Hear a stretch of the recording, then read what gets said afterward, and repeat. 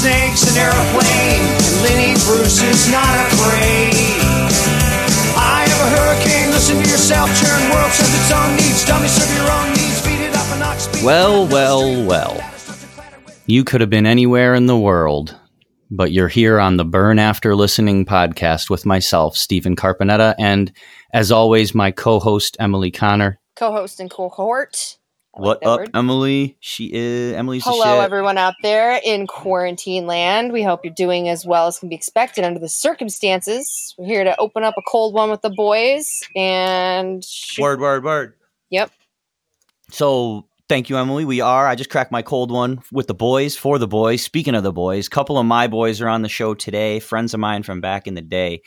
First dude who's on the call, Josh Snyder from Watertown, New York. He's a district delegate for the IAM Local 761, and he's an anarchist. Josh, would you tell us about your role as a district delegate as you say hello quickly? Yo, what's up? And so far, I've only got to go to one event. It was the MLK Human Rights Conference in D.C. last year. But basically, we just go as representatives of our union and, shoot the shit, hang out with some labor folks. It's pretty rad. That's awesome. That's always a good solidarity. Time. Fuck yeah. Our other co-host here for today, our guest co-host is John Brown, goes by JB or Jables. He's from Philly, my hometown, and I've been instructed to introduce him as someone who makes music and yells obscenities at moderates. And boy, is that true! I've seen it once. I've seen it damn near 1,000 times. Hey. So JB, welcome to the show. Say hello and tell us what it feels like for you to yell obscenities at a moderate. Oh, it's frustrating. That's all. You'd think it'd be more fun, but it is very frustrating. It's like a plague when you open that door, right? No pun intended here. It's like it feels like you're supposed to yell at them, but then you don't want to be that person who's like being mean or yelling at, telling somebody they're doing bad shit. But right, because that's not a great way to bring supporters to your cause. You're never going to win people over to your side with that kind of attitude.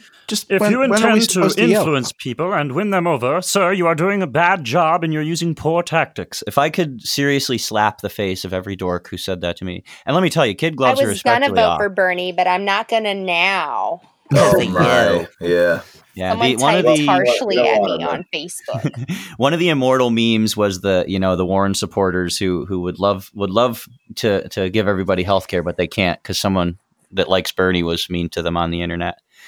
Man, someone what a sent crew! A snake emoji, and that will just not stand. No, that is there's a lot of lines you can cross in my life, but when you use an emoji, you have really it's have you totally unforgivable. Decency, sir. Totally fucking unforgivable. So we're on the show today, the four of us, myself, Emily, Josh, and JB, to speak a little bit about the two-party system.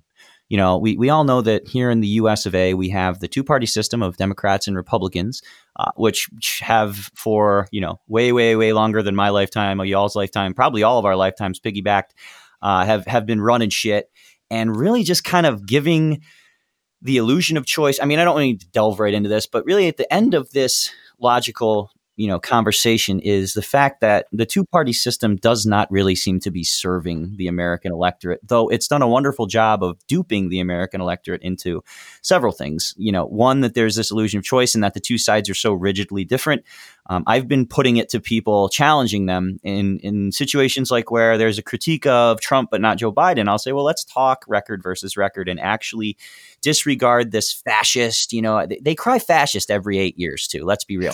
But let's put the fascist, and let's be real too. Again, if they get a real fascist someday, they're not going to fucking know what to do because they've just cried fascist at everybody. Soft as hell, and they were, they've cried wolf so many damn times. When the wolf finally shows up, they're going to be completely ready to piss themselves. I have to disagree. I think Trump is the fascist, and I think he is. You don't remember Bush though? I mean, waterboarding. Bush. Let me defend. Sure. Go ahead, JB. I don't mean to. Friendly fascist with a nice shiny. He looked presidential, and it's funny how presidential Bush suddenly is now in retrospect, compared to someone even worse. Because I can remember when Bush's little slip ups, saying Bush is an idiot and shit like those were held up as like, oh my God, can it get any worse? This man's an utter moron. How do we let this happen?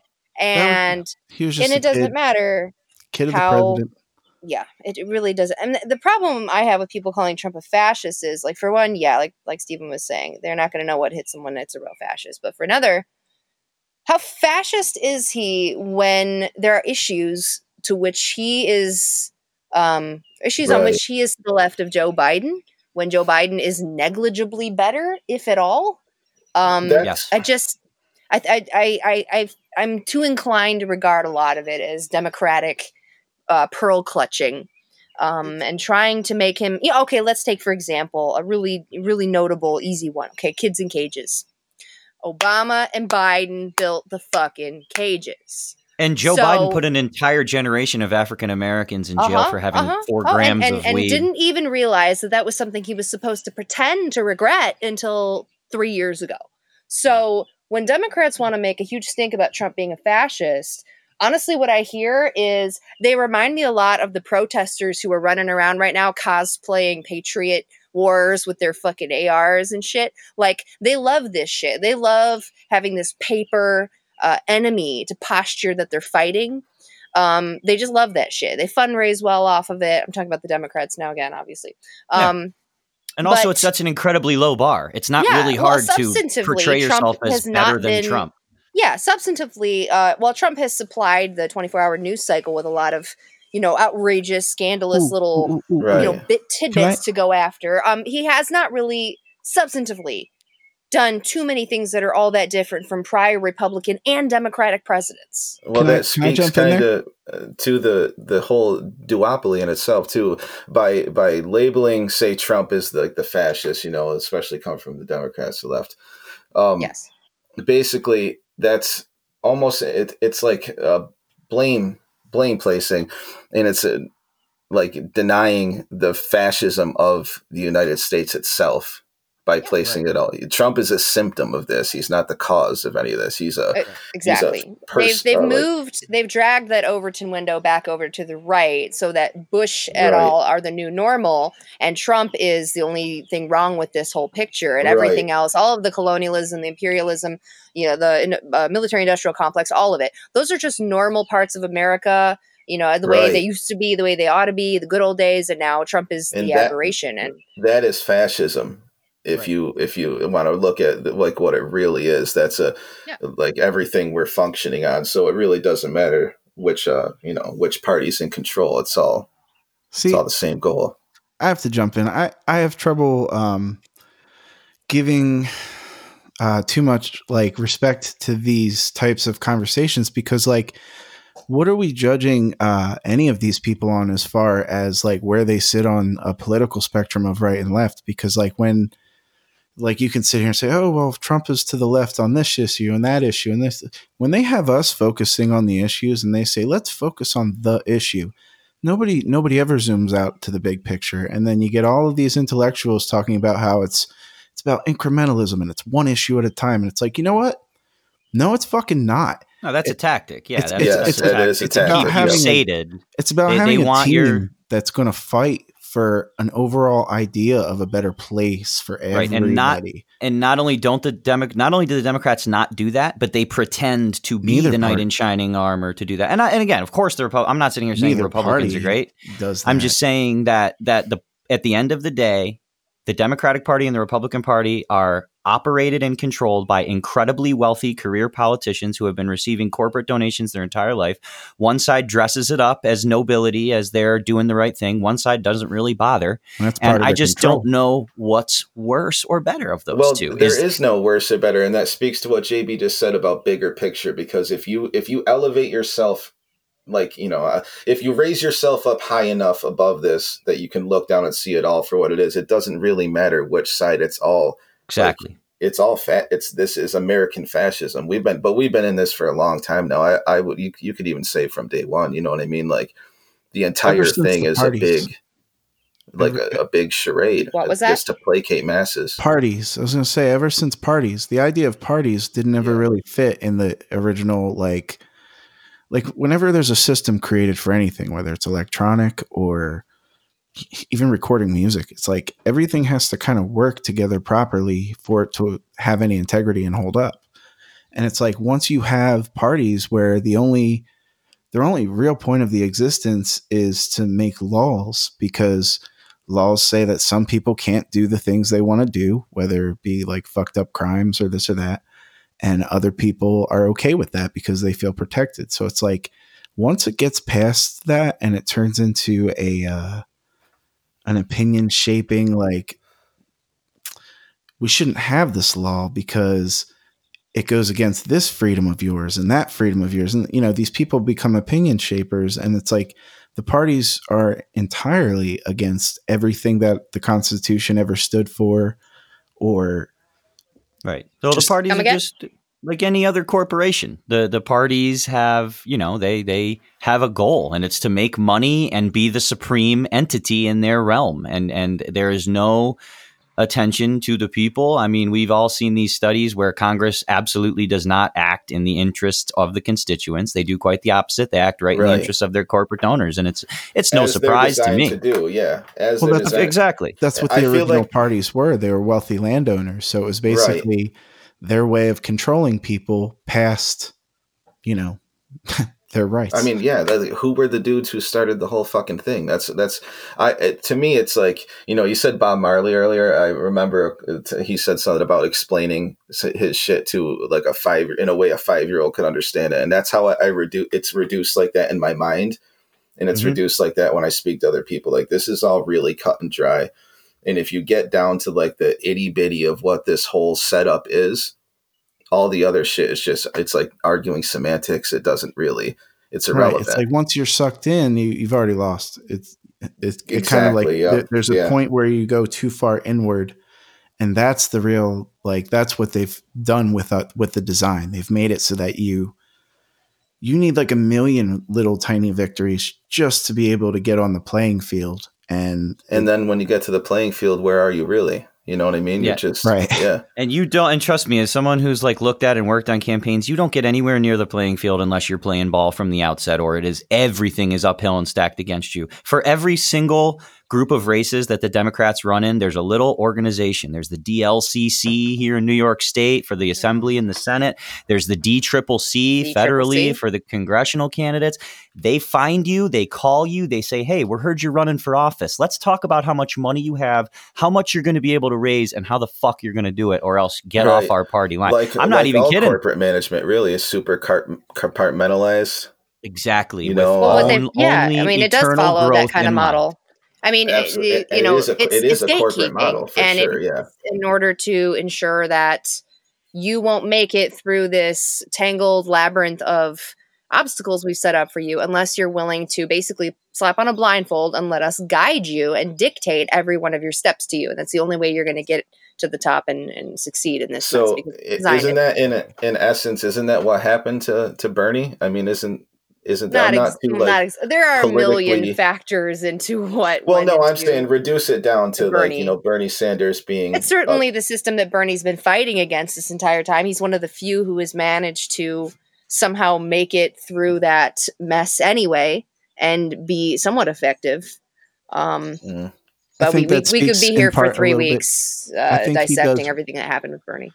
I think Bernie does what Josh was saying. He has a great way of like reducing things to one sentence, and it needs to be put in that way, even for people who do understand it, because it's like sometimes, again, way too many details for the people who care about the details. And it's like the people who care about the details just aren't enough to win. Yeah. You know how you win wars? Your highest lieutenant and your lowest grunt both know the objective clearly without communicating with each other. That's something I actually just saw was developed by one of the brothers Kagan in the recent Iraq-Afghanistan conflicts that came out of 9/11. And I spoke about this with a couple colleagues the other day. It's so true. And it goes with this, it goes in this case as well. It's simplicity. And how much can you boil it down? I think Bernie did a decent job of that. He had a lot of good ways to counter message this cycle. Some people think it's a radical idea that everybody has health care regardless of whether they lose their job. I don't think that's a radical idea, so forth and so on, kind of disarming his critics. But at the same time, I mean, obviously Bernie mounted like soldier by soldier an incredibly huge grassroots army over the course of, mayor of Burlington, Congress for like decades, and he built it up slow, the way you have to build it to actually go at them. And that's kind of what I mean though, is like these ideas, these simplified basic ideas, like for instance, nobody should fucking die for like lack of insulin, call me crazy, whatever. These, to you and I and to most normal, rational, sane people, these are like bare bones, ideas here, but that's how strong like this system is. That's how deep the indoctrination goes, is that we actually have to we have to place the future of our country on debating these ideas with our countrymen. That's fucking insane. And that's where the whole thing boils down to me, is like, that's how serious it is. And how far can you really get when you're participating? Like, how far can you really get when you're immersing yourself in that world? Because that's when you take these ideas that are basic human dignities, realities for, every other country, for instance, with healthcare, but that's just not even the full spectrum, but you know what I mean?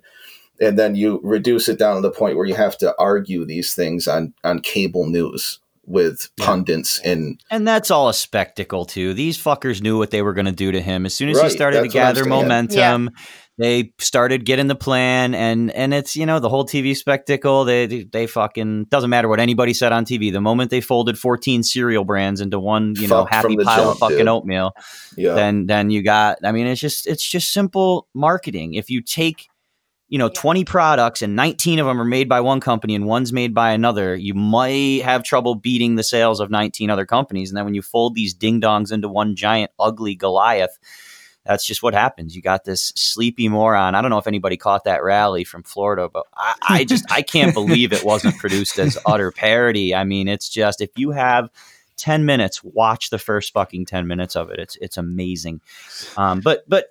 So anyway, just the wrong country. Just to keep the wheels turning. No, Steven, did you hear the latest, the big strategy to win? You mean the path to victory that doesn't include Latinos? The path to victory that does not include Latinos, that will hand us the victory in November. Joe Biden called President Trump a name. A jerk. Oh, that's it. He did it. Get this, everyone. Are you holding on to your butts? He called him President McTweety. Wow. Oh boy, that sounds about Biden. Trump's never going to financially recover from this. How will he ever financially or otherwise recover from this setback? But guys, it's not. Speaking of, shout out to Joe Exotic. I just saw that his current husband was on a live stream today talking about the latest dispatch from jail. It's like we get Q drops and we get Joe Exotic drops.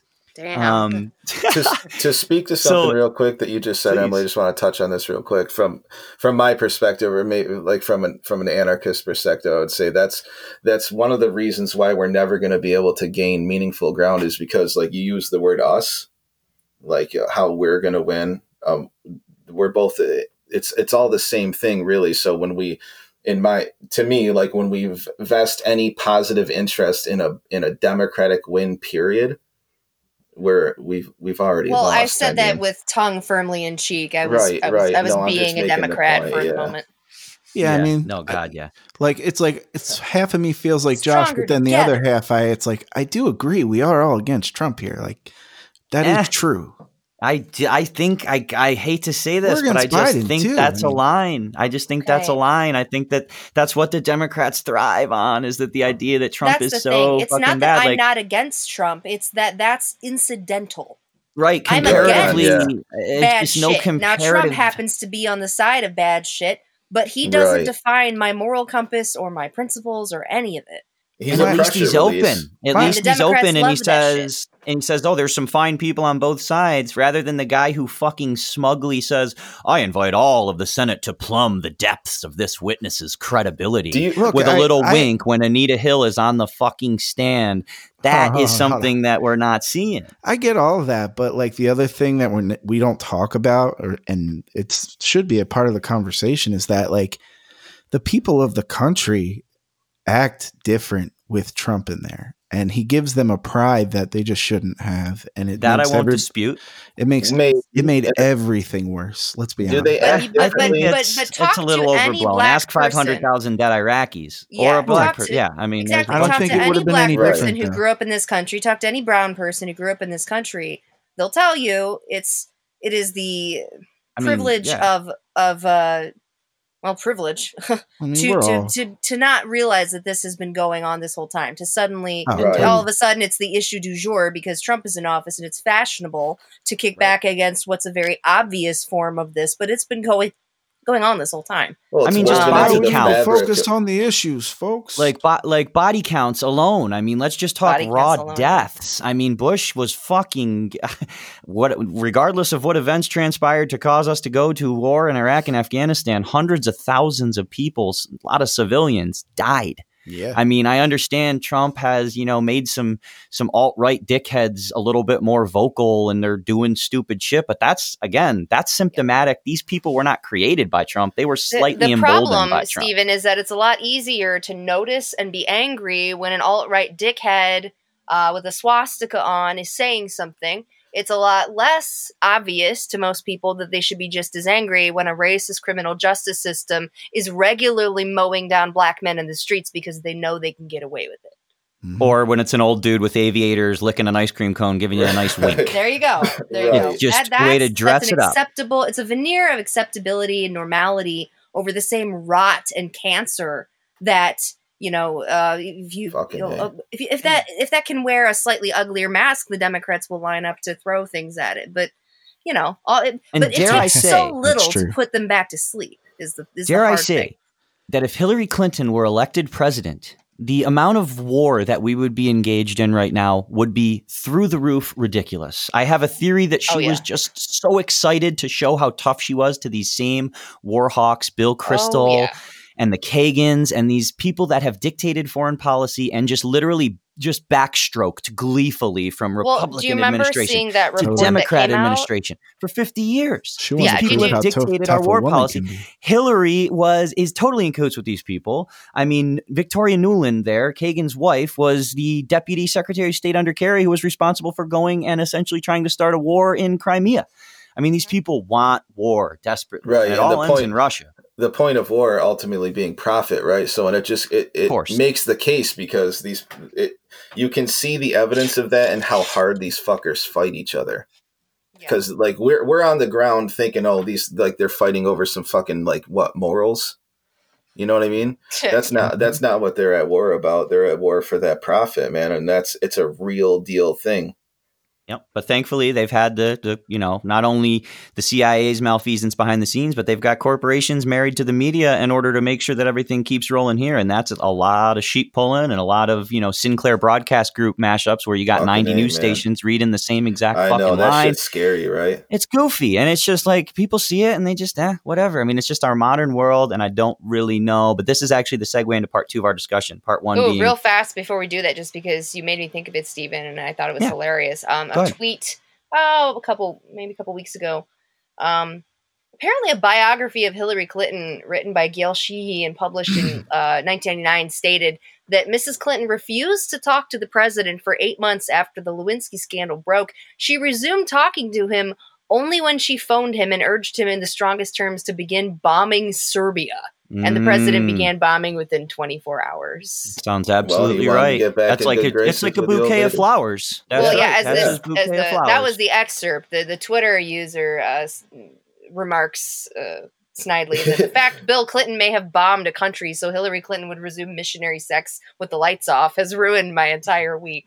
Fucking A. Well, think about it like the way you make up with your boyfriend here on the ground at home like normal people and then magnify that to like a sociopathic capitalist level. I guess chicken nuggets weren't working for Hillary Clinton. Right. He had to go bomb Serbia. Right. Yeah. Human sacrifice. These fuckers topple nations for way less, Right. Baby, I went in there and I took care of those Serbs. Can you just please talk to me, Hillary? I spent so long just wanting to be with you, Hillary. Just slicking her out. Yo, I watched the 4-part Hillary docuseries like 6 times. I brought my friend Sneha was staying with me for a couple weeks, and I was like, "Yo, have you watched this Hillary thing?" And she's like, "No, why would you?" I'm like, "Oh my god, it's like delightfully, you know, Wait, really? Delightful. It's like asceticism, like it's like flogging yourself. It's wonderful." And she's like, "Oh, turn it on." We got like 18 minutes in, and she was like, "It's she was okay like, to if you have don't a fetish, but." She said, "No, word. I think that's what it is." In retrospect, she's like, "If you don't turn this shit off, like, what the fuck are you doing? This is like, how do you?" I'm like, "All right, I get it." But I loved it, and I love watching them, watching them spin that fucking wheel, and just you know, and they went deeply into the, they went deeply into the Bill Clinton indiscretions, and just made Hillary seem like this just poor Hillary, and she was so strong, and she weathered it, and brought the family back together and all this dog shit. Everything's political opportunism for that woman from the start of her career when she entered college as a Republican. For all of them, man. Oh, I know. You could see it in her from a very young age. She's a total climber, cold-blooded, absolute climber. Socialite, rich, spoiled socialite, absolute sociopath. I mean, one of the most deep that I've ever seen. I don't understand what the rest of the country like sees with all these people. There's like this whole group of politicians that have been there for decades. I know. And it's like, I lie awake sometimes and think about this. Like, I don't understand nobody sees shit in them. Trying to wrap my mind around the emotional and mental state of a human being that could adulate and idolize these people. I can speak to that from just quickly from a labor perspective, like these like rootin' tootin' fucking machinist men that I work with every day, who wrap themselves up in Trump, or got the occasional Democrat. These people, you're so busy trying to survive on the basest levels, right? Oh, I don't have a problem understanding people acting that way with Trump. I was raised Republican. I actually have a pretty good time. For the Democrats, it's just for the quote unquote smarter versions is what I'm trying to get to. Like the people that fancy themselves a little bit. I have a hard time getting into the headspace of someone that it's prioritizes. Just a strange, this kind I of don't like think any cheap, of us here can get like into that headspace. Brand of faux intelligence. It's not even like it's not actually intelligent enough to impress me on that basis. So I don't. Are we talking about vote blue no matter who? Just to be clear. Yeah. What it is that, for instance, it's someone who wants to feel like they're not down with, say, the border rhetoric or locking a Mexican in a cage, and they think that they identify that higher moral ground with a Democratic candidate. That's all that really is, in my experience anyway. And that's why the Democrats message so forcefully outward that they are better than the alternative. Correct, and that's all you'll hear them saying is that they're better than the alternative, because they spent 3.5 years talking shit. Let's do the job right now. It's just for everybody who does listen to this. It's like, okay, so what will the Democrats say? They'll say abortion. What about the Supreme Court? So what those Supreme Court, every Democrat that's been in, going to be your argument. Do not come at me and try to use it to shame me into voting for the guy who is the reason Clarence Thomas and Scalia. Yeah, you can't go there with Joe Biden. That's not going to be your argument if you're trying. Clarence Thomas literally would have been kicked off the court if justice was served, and that alone is a judge. You guys know that because you're engaged. They don't know that, so it's like, how do you explain that to them? That is what I say. And we don't mean to jump on each other. Right. Yeah, I say objectively, look at the record, because your boy is not the leftist judge appointing person you think he is. Right, and Emily, and who did Obama? Look at Gorsuch. I mean, look at like just the history of these previous appointments by Democratic presidents. They're shit. They're just they're masked as better. That what I'm saying, and I think maybe what he's touched on is that kind of like even these names and these the average on the ground person isn't involved on a level to understand any of the stuff that we're talking about right now. And that's not like some pseudo intellectual high ground. If they're not able to understand, this person has voted for or nominated bad justices. If they're not able to understand that, I don't know why that person would be trying to make this argument in the first place. That seems like a little they do, regardless of whether but they do. And it's not they're being corralled to do. I mean, correct. Yeah. If you're aware of the fact that something like the Supreme Court exists and that justices are nominated, and that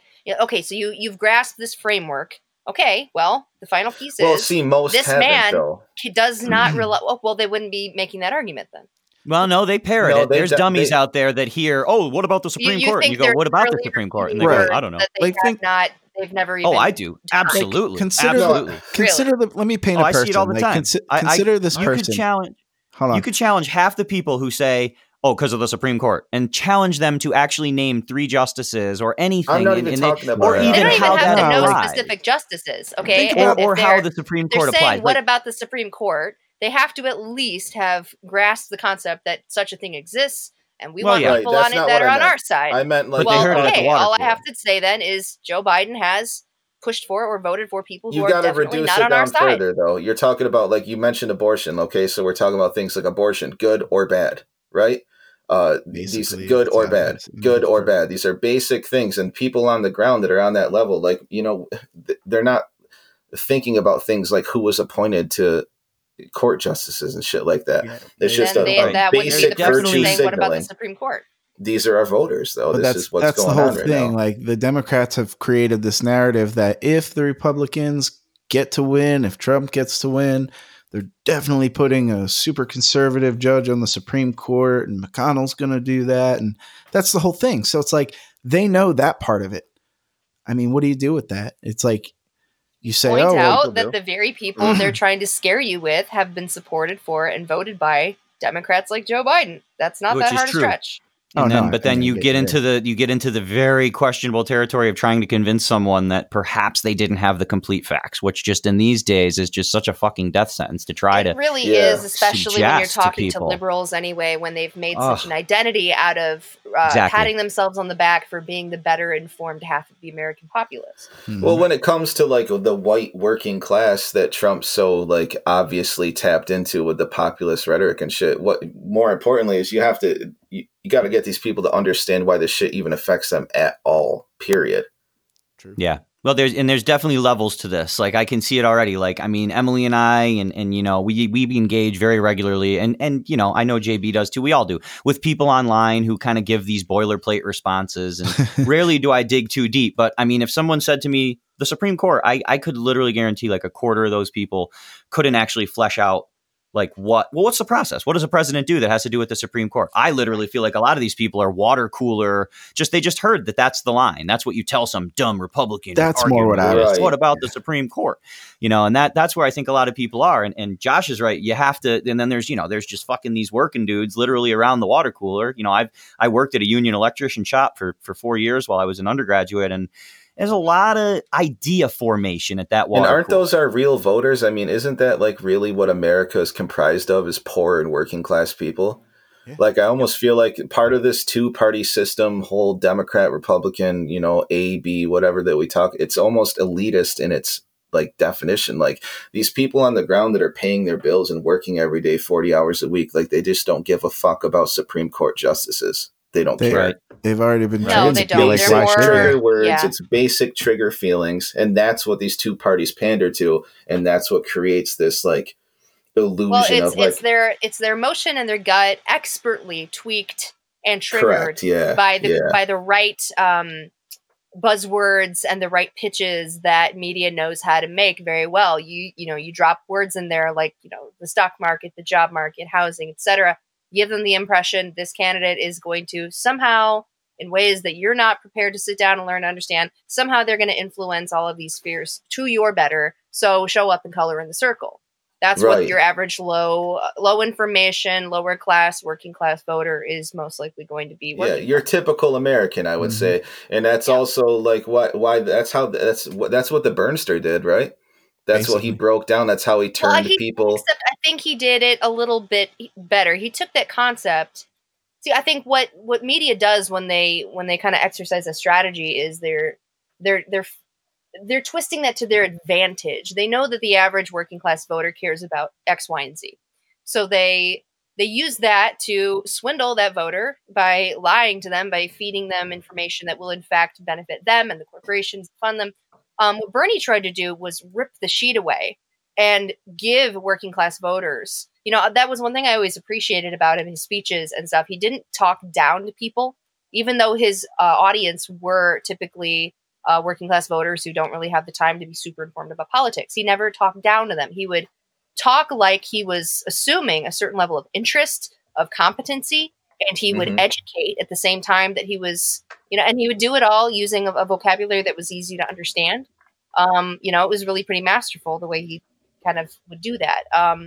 But he was actually trying to, I think, do the correct version of that, which was give people the truth, show them who's taking advantage of them, give them some hard facts about the economy that we're living in, and about the holes and the leaks in democracy, and show them the causal relationship between those two things so that they would understand why they've been ripped off and disillusioned by the political process this entire time. Well, he's also letting everybody know that it's going to take like an entire army of people. Yes. And that's exactly the way. I like the political revolution a phrase. I didn't like the political part so much because I kind of like instinctively felt the futility of this entire thing. And I know baby steps. You know, that's kind of what we're talking about, though, right? Right, is incrementalism. You're absolutely right. You're absolutely right. But this isn't him. Baby steps for right. Well, this isn't this to me. It's like different degrees. DNC mainstream baby steps is let me say we're going to take a small increment so that I can really just never change at all. In fact, if anything, I'm going to stick the boot further down your fucking throat and lie to you and say we're doing baby steps. I feel like Bernie was like, I'm about to throw myself into this corporate landscape. I have to just kind of massage some words, you know what I mean? To not just because those same water cooler people were like, this motherfucker wants revolution. I mean, Alex Jones was going to Bernie's rallies in 2020 saying, why do you support a violent overthrow of the government? Because if you look up the word revolution, that's what it says. Right. So he's just being a fucking douche. That's kind of what I'm saying, and it's ironic. But if Bernie, like sometimes I think, man, if maybe Bernie would have went for more of that crass, like Trump delivery. Yep. I mean, dude, like take it to the fucking streets, man. I know, and it's just it's not the only his style. problem with that is this: is that the people that would have responded to that anyway were already there. Possibly true. Bernie's, the most fervent burning core of Bernie's base, they were already the ones showing up to the rallies. They were already the ones voting for him. That doesn't attract more voters. And unfortunately, we're currently still getting our asses kicked because unfortunately, a lot of ignorant older boomers show up and vote. And they weren't the ones that were going to respond to that anyway. That wasn't going to broaden his base at all, unfortunately. I would have found it personally very fulfilling had he done that. I would have loved to see some of the kind of fire that we used to see out of Bernie back in like the 80s when he was a little bit more reckless with the way he spoke and he was trying. Really had like a full-on fight going with the media most of the time. Yeah, he was putting some pretty ballsy shit out there back in the day. He really was. Like I've seen some of his old letters that he sent, and he was pretty he would make you proud on some of this shit, Josh. And but I know really that wonder.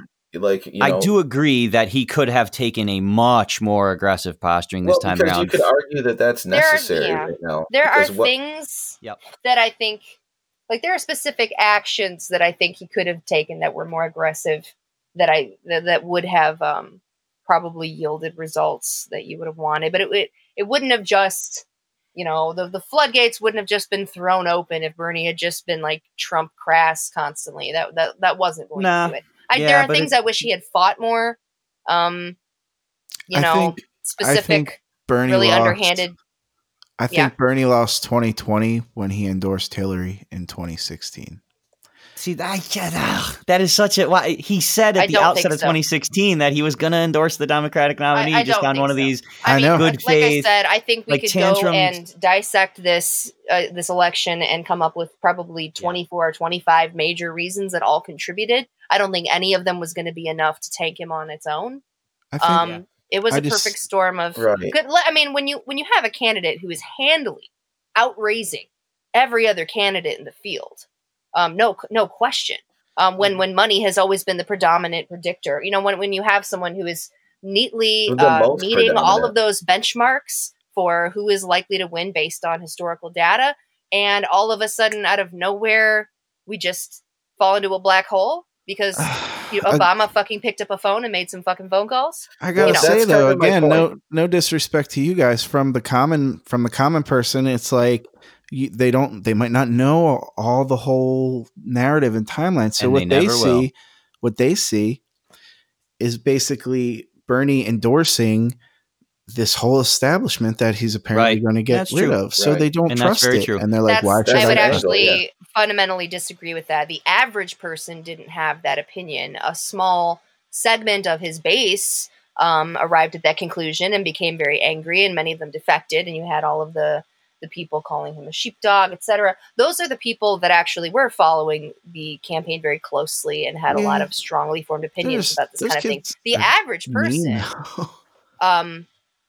really wasn't paying that close attention to it. And if you've got more individual donors than anybody else in the race, clearly you don't have as widespread a problem with voters perceiving that you bent over for Hillary or whatever. Well, at least not enough to make a difference that would hand the win to anyone else. I understand why he did what he did. I get it. Closing comment, JB, and we really got to roll to point two. We're 40 minutes in. I know we could talk about Bernie all day, but I want to really get back to the two-party system and bring our guests on. So just JB, if you could just closing thought on Bernie in the past, and we'll move to the present and the future. Oh no, I was good. Okay. Yeah. All right, cool. Well, so yeah, great talk. Let's say that we can agree that the two-party system pretty much blows, and I think we have to talk about where we're at and then eventually where we're going. I want to bring on our first guest. Tucker Coburn is from New York City. He is the first vice chair of the Libertarian Party in New York, and he's actually a candidate for the Libertarian National Committee as well. I've been following his campaign page. We know each other in personal life. I do have libertarian friends, lots of them, which is surprising to a lot of progressives. I guess there's this polarizing stuff. But Tucker, are you there with us? Yeah, volume good. Hey, yeah, you sound great, man. Thanks for calling in and joining us. You're here with myself, Emily, JB, and Josh. Hello. And hey. We thank you for coming on with a slightly different perspective. Normally, it's like a bunch of progressives here in an echo chamber on this show, whether or not they're more the storm the bank type or the let's do it electorally type. Gag. We do it that way. So this week we wanted to bring on some people with alternative ideas who, know the Democratic framework, know the Republican framework, maybe working outside of it. So Tucker, there's a cracky right there. Somebody's snapping a frickin' tasty one. So my mouth is watering. Oh, that's Josh, you bastard. All right. So Tucker, welcome to the show. Thanks for joining us, man. You're welcome. Thanks for having me. So, yeah, of course, it's our pleasure. I guess you just want to, you've been, probably listening along to our chat here about the parties and how we're just like, kind of fed up with the two-party system.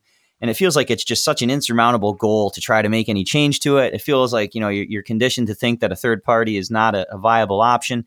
And yet, in New York State, for instance, we had the Libertarian Party showing incredible turnouts in the last gubernatorial election, which, as some people know who do the inside baseball politics thing in New York, that's actually how you get a ballot line, is you earn a certain amount of votes in the gubernatorial primary. Tucker, would you briefly describe y'all's successes in the 2018 primary and where you stand as far as making progress toward a party line? Yeah, so in 2018, we had Larry Sharp. Wow. Larry Sharp run for governor. And he got the requisite votes. It used to be 50,000 votes that you would need to get in the gubernatorial election in order to have ballot access for 4 years. So obviously we put a lot of effort in that, and we did fairly well upstate, a lot better than we've ever done upstate. And there were some counties, even I think Schuyler County, we got like 9% of the vote. We got 16% of the vote in Prattsburgh, for example. So there were places and pockets of upstate New York where we did really well. And I think that's kind of because our ideology plays well into a lot of the mindset that is in upstate New York, and people are a little bit more willing to vote outside of the two-party system. But in New York City, we did not pick up very many votes. Unfortunately, although this is more because of the Working Families Party than anything the libertarians would believe about themselves, but the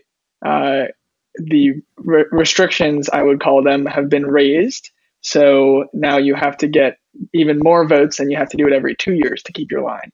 So yes. And as you mentioned, this is largely, those in the know would say this is definitely overt revenge on behalf of the governor for the Working Families Party sort of traditionally challenging him, and most specifically by running Cynthia Nixon and Jumaane Williams and Zephyr Teachout to try to displace his appointed crew of cronies, which run the state, Kathy Hochul, and now just James, formerly the sexual maniac, Eric Schneiderman. So it's weird. And let me ask you another quick inside baseball question, Tucker, before we try to maybe draw the discussion down to the level of common voters and what we're messaging out. But to that point, in New York State, you said you enjoyed great success upstate. I can attest as a resident of upstate that people up here are very willing to go outside the box party-wise. They're very distrustful of either party, more so Republicans being distrustful of Democrats. I live in an R6 congressional district, to give everybody who is following along a feel for that. for the proportion. So it is a little, it's interesting up here, much different from the city. Now, do you think a lot of the folks upstate who voted Libertarian last time were more traditional libertarians and in tune with the traditional philosophy, or more folks who were just seeking an alternative and saw something that, hearkened to a sense of departure from these two major parties? No, I think that they were more I think that the Republicans put up a fairly weak candidate that was a little bit more establishment-y. And a lot of the voters that came out for our candidate were actually Trump supporters. So anti-establishment Republicans or conservatives or whatever you'd want to call them. So they're looking for that outside of the two-party system voice. And I think that our candidate captured that really well, whereas the Republican candidate did not. And obviously Cuomo didn't either because it's Cuomo. Sure. Yes. So that was Mark Molinaro, correct? Yes. Molinaro. Great. Yeah. Okay. So go ahead, JB. I think that's what the Democrats are missing right now. They're not seeing that the people voted for Trump because they even hated the Republicans. They hated Mark Rubio and Ted Cruz and all these people. So it's like now that he's with them, I don't know, Trump's still kind of their guy, but if somebody comes along who's definitely outside of the two parties, who they feel is great. I mean, there's, like I said, I've told a lot of people, there are a lot of Trump supporters who are ready to vote for Bernie because they believe in him as the outsider where they thought Trump was the outsider before. Yeah, there were a lot of voters that switched from Bernie to Trump or vice versa. And that's because of the anti-establishment idea. I have no idea what's going to happen this year, because I would argue that Trump is more establishment-y now. Biden is basically a male Hillary Clinton. So I don't know where they're going to go. I always try to establish in that conversation too, that anti-establishment doesn't mean completely anti-government. And some people think that it does. I try to let them know that the problem is, I try to you go ahead. Well, you've got this perception of, establishment versus anti-establishment. But if that doesn't go far enough to encompass the fact that the establishment is funded by corporate America, by the military and prison industrial complexes, et cetera. If you don't grasp that, then you will look at someone like Trump and be like, oh, anti-establishment, even though he's literally funded by the same people. A true anti-establishment candidate would be someone who rejects this entire system, not just the political face of it, but the funding behind it. I think the problem is buzzwords, because anti-establishment kind of comes with this aesthetic of someone who's chucking flaming bottles and things like that. Yeah. Yeah. All right. Did somebody say chucking flaming bottles? Nobody on this call has ever done that together. That's what I've certainly never made plans to chuck any flaming bottles. I don't know what you're talking about. That's what I was going to say is anti-establishment. Really, I think what that boils down to is people who are unaffected by the political process, completely. It just doesn't involve them in the way that they look at it. They see, millionaires and billionaires dictating this and that. They see the game of it all, and people on the ground just don't really feel like they have a say in any of that shit. So when someone comes that steps outside of that framework, whether it's a Trump or a Bernie or whatever the case may be, the fact that voters can be so easily swayed between what we would look at as such polar opposites kind of speaks to that, in my opinion. Well, I don't know if you are aware of this, but within the Libertarian Party nationally, there are a lot of folks that are hoping, and I am, for the record, not one of them, but there are a lot of folks that are trying to have our presidential nominee be Vermin Supreme, if you're familiar with his. Yep. Because those people he makes more sense to me than anybody else. He is a wonderful political satirist that is able to make fun of establishment politics and make fun of how absurd the whole situation is. I think it would make a little bit of a personal history with Vermin Supreme. Yes, he's a very smart man. Actually, no, he is. He's a wonderful man. My opposition to him is more because I focus on down ballot candidates, and I think it would be very difficult for some of them to market with Vermin Supreme on the top of the ticket. I was just going to say, I'm so out on this. Yeah. Dude, you got to admit how amazing it is, though, for someone to completely to put that much effort into pulling people away from it, you could say, because it's probably he's probably one of the most real ones on the stage right now. You know what I mean? Like, at least he's in that satire. Who was that construction worker guy going after Paul Ryan? The Iron Stash. Is he a good guy or not? I loved his commercials. I don't know. I'm so uninformed on that. I mean, to be honest with you, it's just all those high-profile races against people like Paul Ryan just seem so fucking forced to me. I don't know. That guy, though, I loved his first commercial. His videos were lit. I'm a sucker. Like, I get sucked into videos, man. I loved Richard Ojeda or whatever. Like, I'm a sucker for a dramatic video. I had a feeling about him from the beginning, and it was he ended up being justified. Yeah, you know what it was? It was kind of just that I'm stoked for the Overton window shift that might happen if nut bars like this kind of get out there and make ridiculous campaigns, and it did remind me. Awesome. Are they really the ones pushing the window? I mean, they just wind up spiraling into some is the window really anything and end up being a flat Earth? No, who knows? It's I feel all like those types TV generally tend to flame out if they don't have the endurance or the stamina of somebody like a Bernie Sanders to keep hammering away at the same issues. And they tend to kind of run up against a wall, throw a tantrum, they all flame about out, have the same do a impact. book deal. If you want to get down to like what actually happens in the real world, Well, point out any substantial achievements, for the likes of Richard Ojeda or people like that. I can give you. We'll be here all night if I list off the ones that Bernie Sanders has managed to achieve, even in the team. Sanders has absolutely recreated Democratic messaging in the matter of 4 years. I mean, we were getting laughed off of every stage. That's a very notable aspect of all this. But even just your bread and butter issues, even just the not sexy stuff that most people haven't heard about, but that totally changed or saved the lives of thousands, if not millions of people.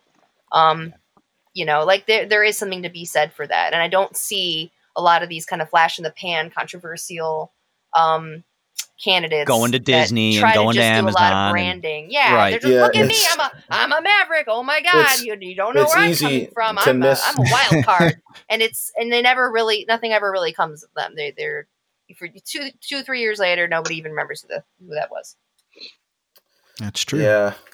I guess that speaks to what we're talking about, though, right? Like this whole the situation that we're in, the duopoly, the two parties, and us on this, we understand they're basically the same thing, and so it comes down to like how you're trying to look at it in the macro or the micro. Like, yes, we have these like small whatever to what we're talking about. These things that have been won, right? These little battles that get fought and make things slightly easier for people in this position or that position or that position. But in the long term, and the reality of like how we're living on this planet in this country, we're not really seeing too much anything go down. And then when a guy like Bernie comes along, he just gets snuffed out by capital, basically by the corporate powers that control this shit. It can be defeating, like for someone like myself, I feel completely like futility.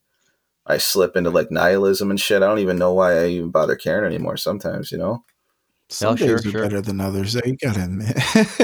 Yeah, it's been a pretty devastating dark cycle for me, because as Josh can attest, we've been on this kind of path of, since Occupy, we went to Occupy Binghamton together, Josh, you and I did in my, in this area where I live.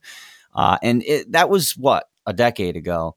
And we've always had this idea that something really, really needed to change. And back in those days, we were proud that I remember, Josh, remember when you all stayed the night the one time and I had my voter report card on the fridge because I had an F? It was like, how are you this old and you've never once voted? You get an F. You're the worst voter ever. Right. And I hung it on the fridge. I was stoked.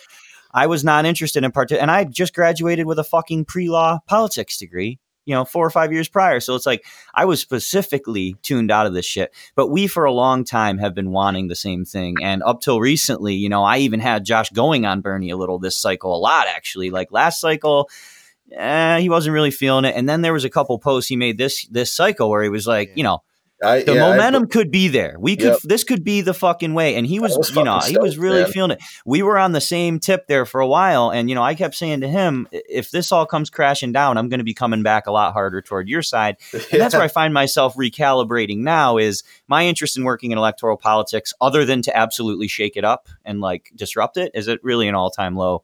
So I just feel like it's a weird time to try to get people engaged. And just I wanted to go back to Tucker once more with a question and say, Tucker, what could we do as people who, don't want to fuck with the two major parties but aren't necessarily libertarians? Or what could maybe y'all do? Like, how can we find grounds to find an alternative? And it's not specifically a libertarian answer or question, but what do you think, generally speaking, is a good approach for common people to try to fly some kind of flag where they can defeat or escape this two-party system? I mean, obviously your response may be tinged toward a libertarian outcome, but just try to speak generally if you could and let us know what you think is any possible path, if any.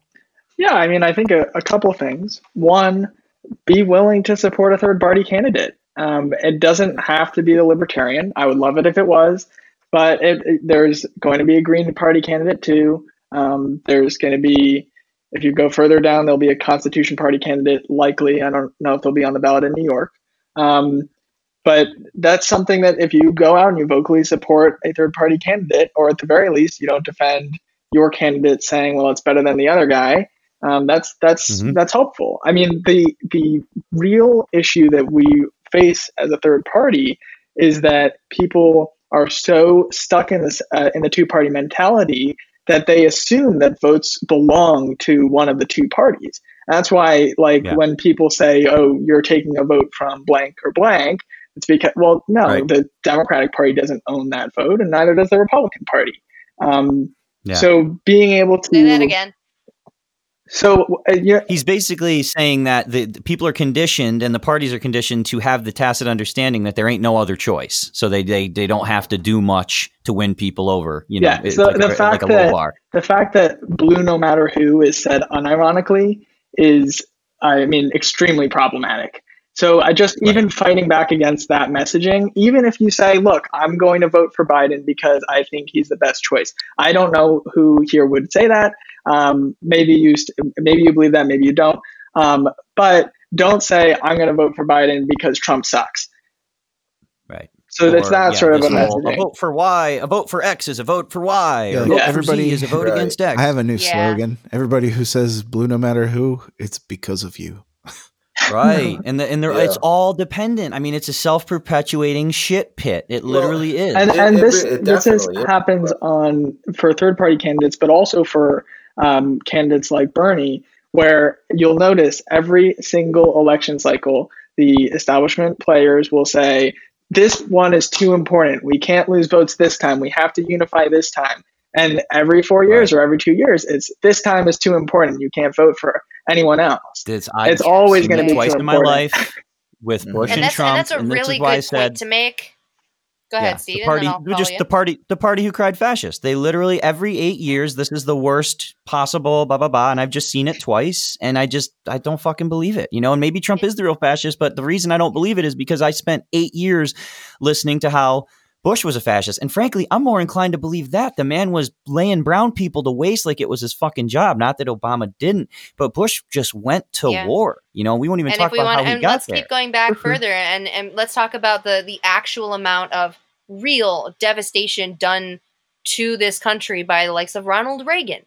He smiled and a lot of people liked him for God knows what stupid reason, but he set us on a, whether we were talking about the deregulation of the banks or I guess Bill Clinton's a little bit more to blame for the media becoming a lump, or even just, this whole lie of trickle down economics, which is, seeing income inequality explode at an exponential rate that nobody saw up to that point.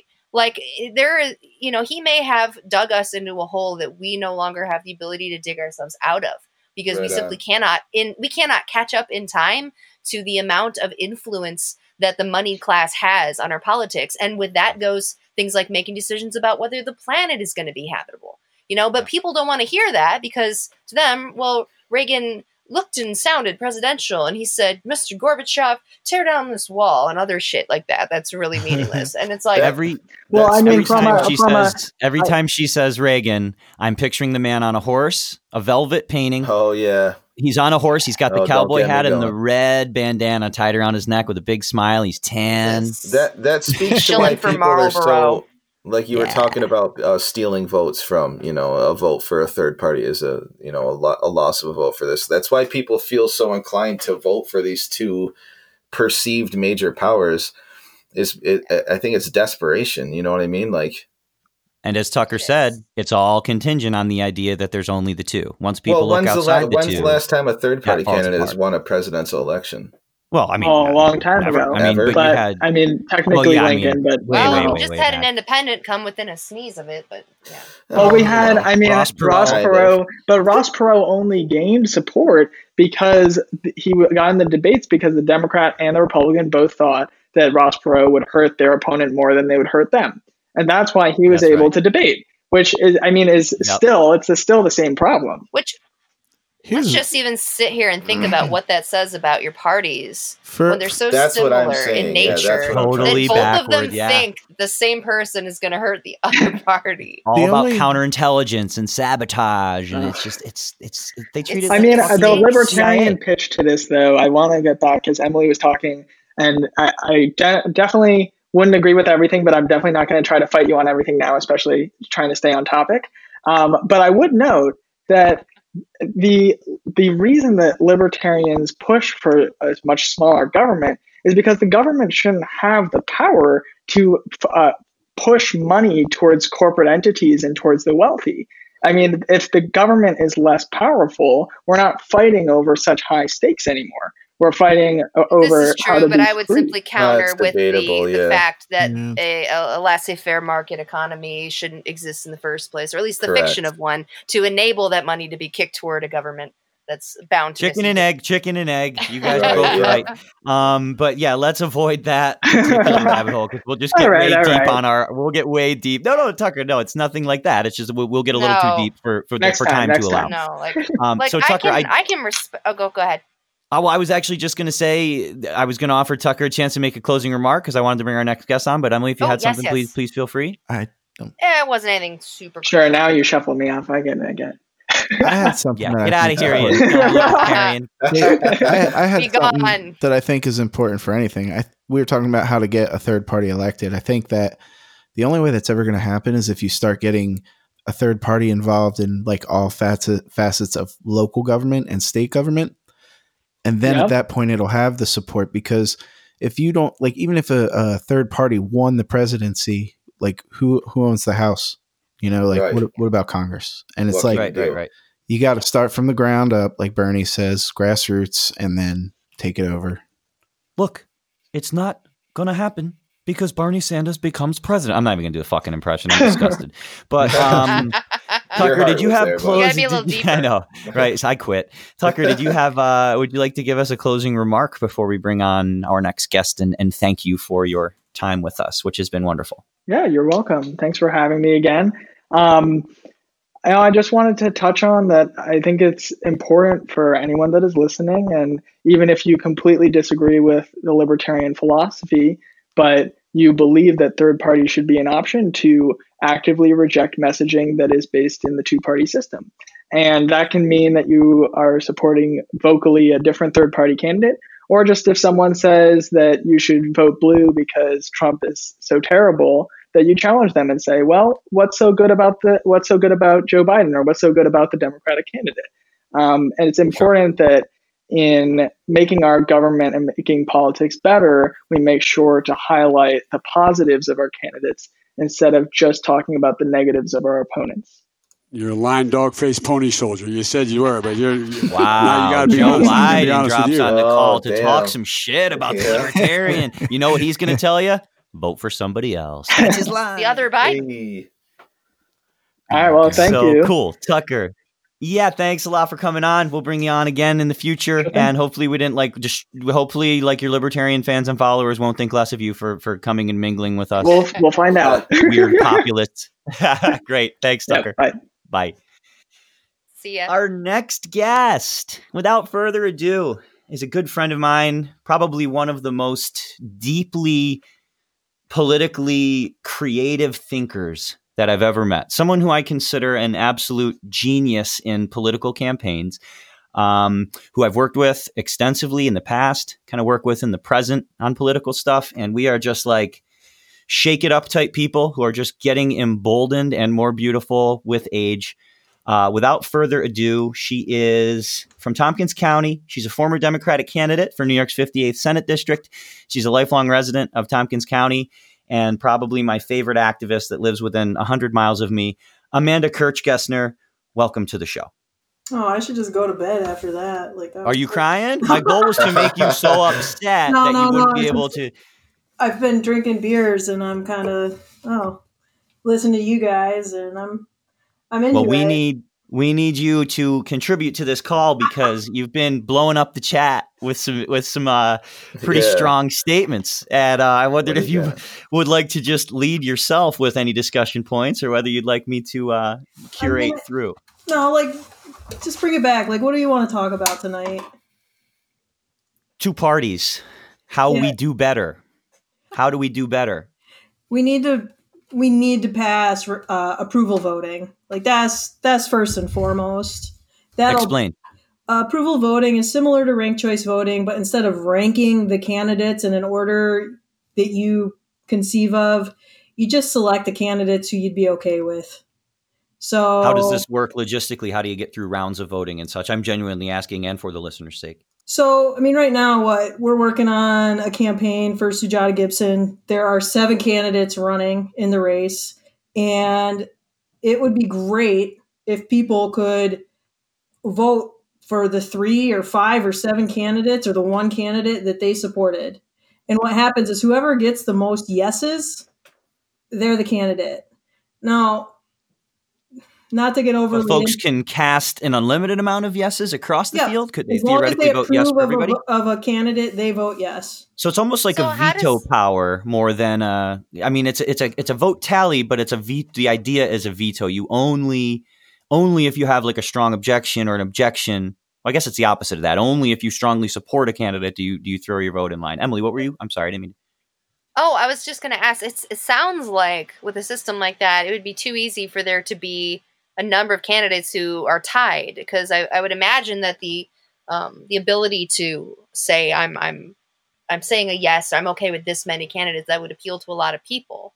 But the idea is it's whoever gets the most yeses behind them. So it might be better exampled by looking at the national primary we were looking at in the Democratic field, just a few months ago. Elizabeth Warren would have walked away with it. I'm sorry to say that.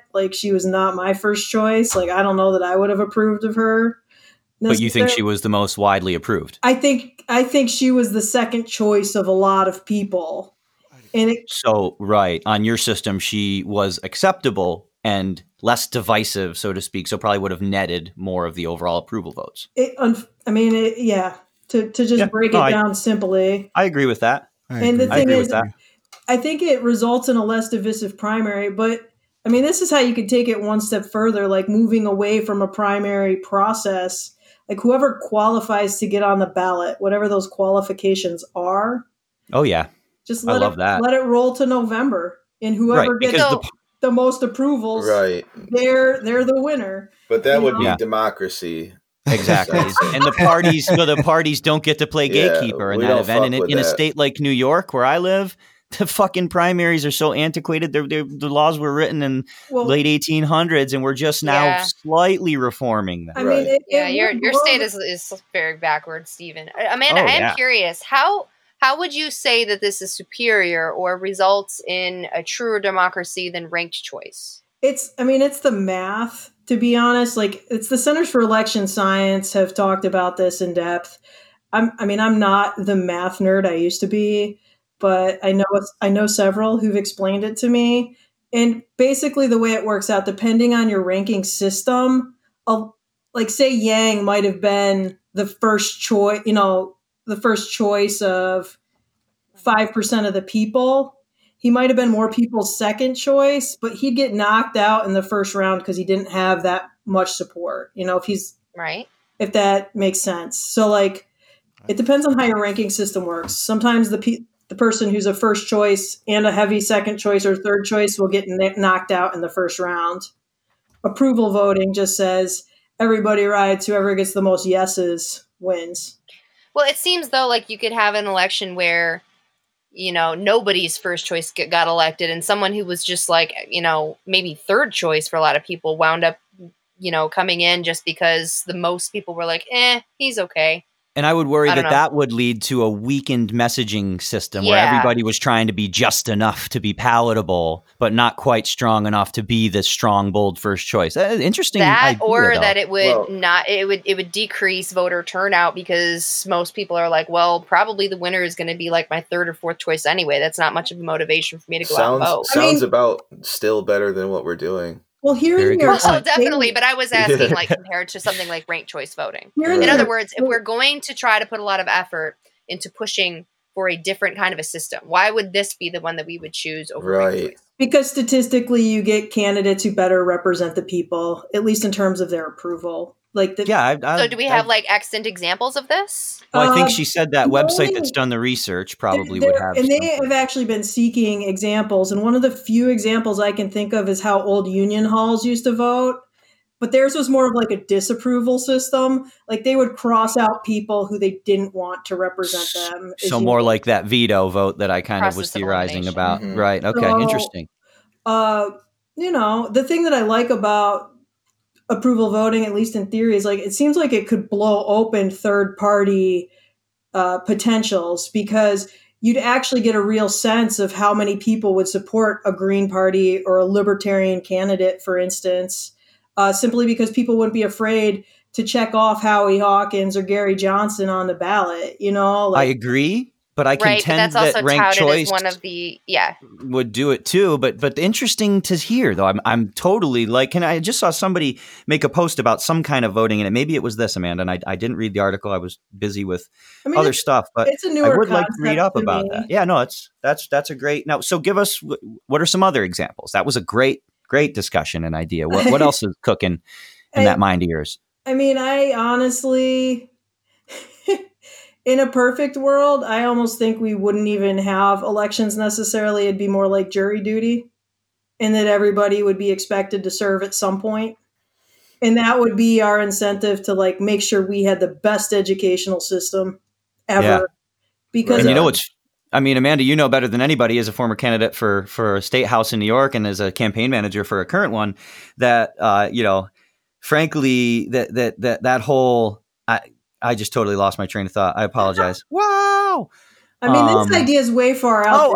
I'm sorry. Part-time lawmakers. We're supposed to be part-time lawmakers in New York. Our New York legislators are not supposed to have their primary job be lawmaking. That's why we only have a session that lasts a few months. These people are supposed to pay them $100,000 a year. Right. Well, of course. Well, these people are supposed to like more than most New Yorkers make. Like that's in the old days, it was more of a call to service, like you're mentioning, Amanda. Like they say that you'd have like a town dentist who would go work in the state house for 2 years, 6 months at a time, and then he'd go back home and just be a fucking dentist or whatever, and that was it. But now you have money impossibly married into all this, and you have Cuomo and his power and corruption. We have money married into it, and it becomes so untenable. Right? Yeah. Well, of course. Once you have it, I mean, it becomes a full-time job to maintain and grow it. That's just the nature of the sickness, I guess. Yep. And this is why lately I've heard people with the printing money argument because Americans are getting relief. It's like we've been printing money and throwing it at cash funnels called Boeing and Northrop Grumman for 60 years. And what do these ding-dongs do? They take the money, throw it in the Cayman Islands, and then put their hand out again and say, I need more. And they don't pay tax. Please. And Americans get fucked in the you-know-what every minute of the day while these people just get richer and laugh about it. And Nancy Pelosi and Mitch McConnell are lighting the same box of cigars with the same $100 bill on the same yacht laughing at how fucking stupid we all are. Though? That's what I really want to know. Well, probably not. No commie cigars. Commies. No, but what's funny is they probably do. They probably behind the scenes actually enjoy like mad like Russian. Like they're like wearing like fine Russian outfits and smoking Cuban cigars and shit. Matter in the news. Dude. They got exotic Venezuelan lizards up in cages on their yacht and shit. They love everything cultural with the commie. What do you guys think, though, you politically orientated people who actually care enough to participate? What do you think about tangible ways forward from this? I mean, that's kind of what I was hoping. Let's go to Amanda on that. I mean, I was hoping to hear it, yeah. We're like, okay, Tompkins County prides itself on its progressivism, but it also sits in the shadow of Cornell University, which is deeply conservative at its core. I mean, it's very well invested in the American educational industrial complex, if you will. We need to forgive student loans. Well, honestly, what we need to be talking about, I mean, I think like it's very hard to run this race as a non-Democrat. Like we looked at running at third party. Theoretically, it was possible based on the numbers, you know, because the Republicans couldn't get more than like 30% of the vote. Like that way, even if a third party and a Democrat split the vote, one of them would win. But it just seemed as a way to advance our issues, we had to run in this Democratic primary. And I guess what I see, like we need to do here in New York, we need to make our stand. Like we need to draw a line in the sand. And essentially, we really need to come out in support of some of the most progressive positions you can imagine, because Lord knows the compromise is going to happen in the state house. But I think New York State should be pushing a universal jobs guarantee. Like I'm all about UBI, but most people want to work. So let's guarantee them jobs. Let's make sure that anybody who wants to have a job can make enough money to support themselves and their family and live comfortably. And the nice thing about that is you can easily opt those people in to a state pension system.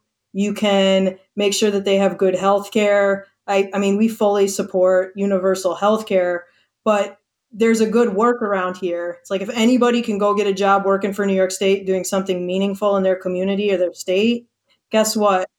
Every private employer has to compete with that.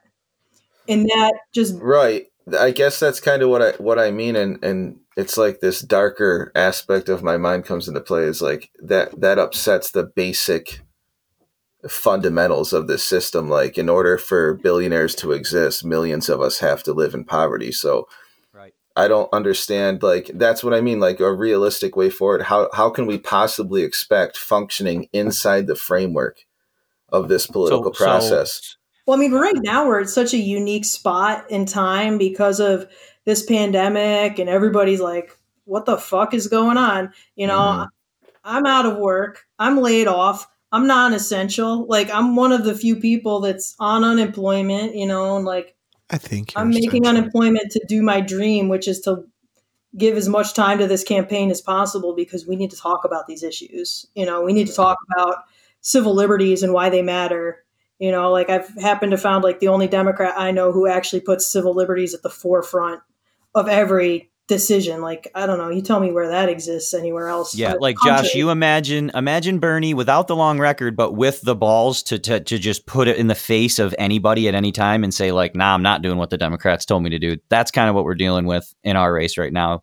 So I think it's definitely candidates like that could not do an Overton window, but like, you know, as Amanda said, we got to set, if we expect any kind of compromise, which, yeah, as Josh points out, maybe shouldn't be our goal, but in this race, it is. If we want to compromise in the state house between where we all stand and where these corporate ding dongs and Cuomo stand, we got to send somebody who's really putting their neck out and taking these risks. That's why it's important for that's why it's important for people like you guys to be involved, because you're, I would say, functioning on a more realistic level.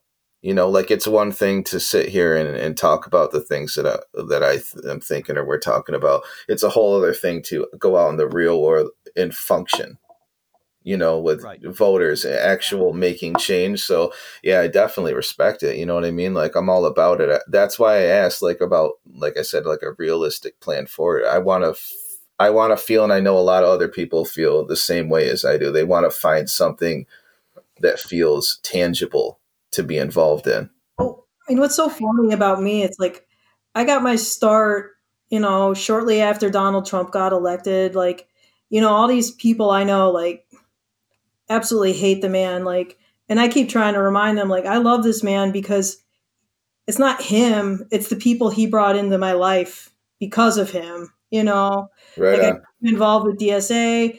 I was just a waitress. I'm proud to say I have more education than Bill Gates. I have an associate's degree that I'm very proud of from TC3, Tompkins Cortland Community College, to get a little shout out right there. Woo, woo, woo, woo, gang, gang. But it's just, I'm not what you would call a traditional political personality. Like, I'm not that well-groomed lawyer who's been, working in my parents' law firm or anything like that. Like, I talk to people who work for a living for my job. And the thing is, when you start talking to people and you treat them with respect and you meet them where they are, guess what? You realize you agree on way more than you don't. Yep. And we might not. That was a central theme in our campaign, in your campaign, Amanda, was that exact example. And I don't know if everybody knows or if you said this and I missed it, but you were working as a waitress during our campaign. That was your job. And you were talking every single day to folks at the State Diner in Ithaca, New York, real people on the ground. And you were finding common ground with all kinds of voters. And that's why we did so well in the primary in such a heavily Democratic district, because you gave that, you like you said, you went to where they were, you talked to them. You literally would spend days walking around town talking to people. It was a great approach, and I think it worked really well. I mean, one of my friends, like one of my regulars, was a Trump supporter, diehard Trump supporter. He cried when I told him I was running for office because he saw somebody that was going to know his story, who would actually do something to help people in his position. Right. And this is somebody who works every day, cleaning restaurants overnight, like just a hard working human being. And the thing is, like, I totally relate to that. I don't care who he votes for. I care that he struggles, and I care if he thrives. And I feel like we need more of that from our representation. I mean, definitely. How do we channel that reality into actual impact? A bunch of smart motherfuckers have to absolutely go ham and get super duper duper creative. That's kind of what I'm saying. Like, so what do we do inside this framework? Like, if the Bernster couldn't pull it off, well, Bernie, I'm convinced could have, and I'm sorry, but he didn't, though. I'm convinced Bernie was a sheepdog for the Democrats. No, and stop. I hate to say that. I'm going to fight you. You're allowed to, but the fact of the matter is, Bernie had the raw potential. The thing is, I'm convinced that there is some type of, we cannot trust our voting process if there is an electronic ballot. There's no paper ballot. There has to be a paper ballot. It's capitalism that we're up against. Well, the fact of the matter is, right now where things are, capitalism is failing miserably around us. And you know what's rising up? I'm seeing lots of mutual aid societies kind of sprout up. Definitely, yeah. Neighbors helping neighbors, and which are activities completely outside the standard frameworks, and that's kind of what I'm getting at. Is absolutely, we're fucking around with playing their game, and I know that sounds naive, and I guess it is, because what else do we do? But what I'm saying is outside of wishful thinking, what do we actually expect to do? We think that we're going to be able to, I mean, Jesus, look at people's voting records. Look at the shit that's going on all around us in the country. How do you win a game where they hire the referees? Correct. Yeah. I don't, and that speaks to I can say for me, and I'm sure for, tons of other people across the country, it's acknowledging that. It makes me feel like what the fuck is even the point? Yeah. Why even try? Why put the energy into that? Is there other avenues? I think so. And I'm actually, Steven, I'm probably gonna have to jump off it a little bit here. So this is the last thing I'll say probably on here, and then have to say goodbye and run. I think it's a really good moment right now, just at the moment when people are probably the most disillusioned with electoral politics, at least at the federal level. These, with the 2016 and then the 2020 campaign, with this, grassroots explosion, euphoria. Looks like we might pull this off. Oh, and then they kicked us in the teeth again. Mm-hmm. I don't think there's ever been a better time to redirect people's energy to saying, okay, maybe we really do need to start from the ground up. And we're not going to win a presidential election if we have not begun to build structures in place, uniting people at the ground level, the community level. And that doesn't just look like a presidential campaign. That's got to look like Amanda was saying, mutual aid. It's got to look like what my partner is working on right now here in Kalamazoo. Rent strikes. We formed a tenants union, not just one strike, but an actual organization that will continue to fight on this field. We need to be seeing general strikes, of course, but the thing that all of these things have in common is we have to get people back into a headspace of looking around at their neighbors, looking horizontally in terms of who has my back, who can I rely on to help. This is where power comes from. This is how we form the structures of power that the elites can't actually dismantle because they don't control it. And if we begin to kind of reconnect these sort of neural pathways and begin to form these sorts of alliances again, looking sideways, not up, if we can build from there and we can begin to put people into, if we're going to, go back to trying to enact change through the electoral process. Okay, well, let's start with city commissioner. Let's start with the school board. Let's start with, and I know that's not exciting and doesn't have the same glamour and emotional payoff as a big presidential campaign. But I think at this point with the two Bernie campaigns, what we've proven is we've kind of exhausted the possibilities of doing anything at that level with the way things currently are. We simply do not have the people the way that we thought we had, the way that we knew that we would have to in order to make this happen. I don't necessarily agree with that. Like, I think you had the people. I think you got robbed of your election. I think so. Well, we definitely did. But my point is this. Yeah. Even with this being the campaign with the biggest volunteer army anyone's ever seen in a while and the most individual donors, I mean, we were kicking ass in those categories. We still had absolutely shameful voter turnout compared to a lot of countries. Democracy in general in this country still is in a shambles compared to anything that would be a thriving democracy, regardless of, even the best we could do in this system still wasn't good enough. But how? And I think it's because we trust that. Like, how do we know that for sure? How do we know that for sure? Yeah, like from a common person. The numbers for how many people turn out in this country compared to the population, compared to elections. What do you mean? How do we know what for sure, John? I don't know if you guys were on the same page there. What do you mean? How do we know what for sure? From the common person's perspective, is how do we trust the votes? How do we know that people aren't showing up? How do we know they're not just? I don't think anyone's really arguing that. Well, there is that exit poll showing up that show up.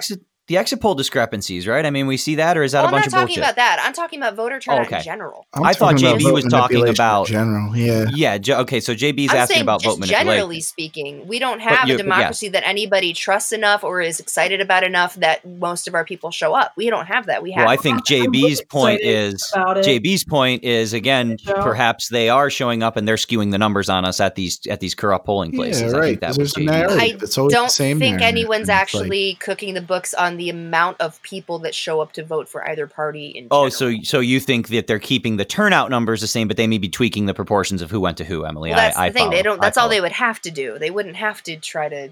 Yeah. Sure. It doesn't take a lot to. I mean, I'm with you on that. We watched the same things play out in the primaries and in the last one and this one as well. I watched votes disappear.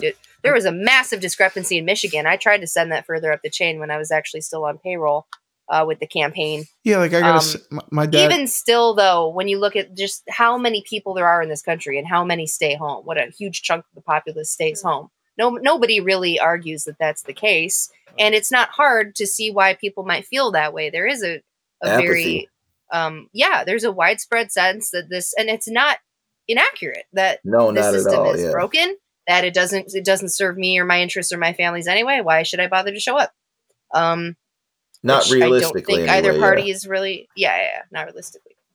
So I mean, but here's the thing. Okay, so my partner did actually last fall run for city commissioner here in Kalamazoo, and one thing that we noticed that was really interesting because I was up here helping with that is that even in areas of the city that typically you do not see high voter turnout from, when we were doing door knocking and collecting data.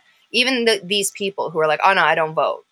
But when we were talking to them, and we're also talking about like what was on the platform, and that we really actually wanted to do like revolution, and we wanted, because it was he was running on the Socialist Party ticket, so it was very unapologetically hardcore socialist platform, and people were responding to it. People in low income, working class neighborhoods that were initially looked skeptical, or were like, no, I don't vote. Don't bother me. When they heard some of the things that we wanted to do, we're like, I'm down for that. Of course. That sounds cool. Yep. Yeah. Sign me up if we're going to do that. And that's the response that we've been seeing putting together this renters union has been very indicative of that people are saying, okay, if you really want to do some real nuts and bolts fighting back against corporate entities, the property owning class in this country, or in the city even, and the effect that they're having on my lives in real tangible ways that I can see and understand, I'm here. Show me where to show up. Right. And that's where the power really lies. And that's what you were saying earlier too. Like, I feel like that's where all of our efforts should be focused, is at that like grassroots, 100%. local, and that's how you build revolution.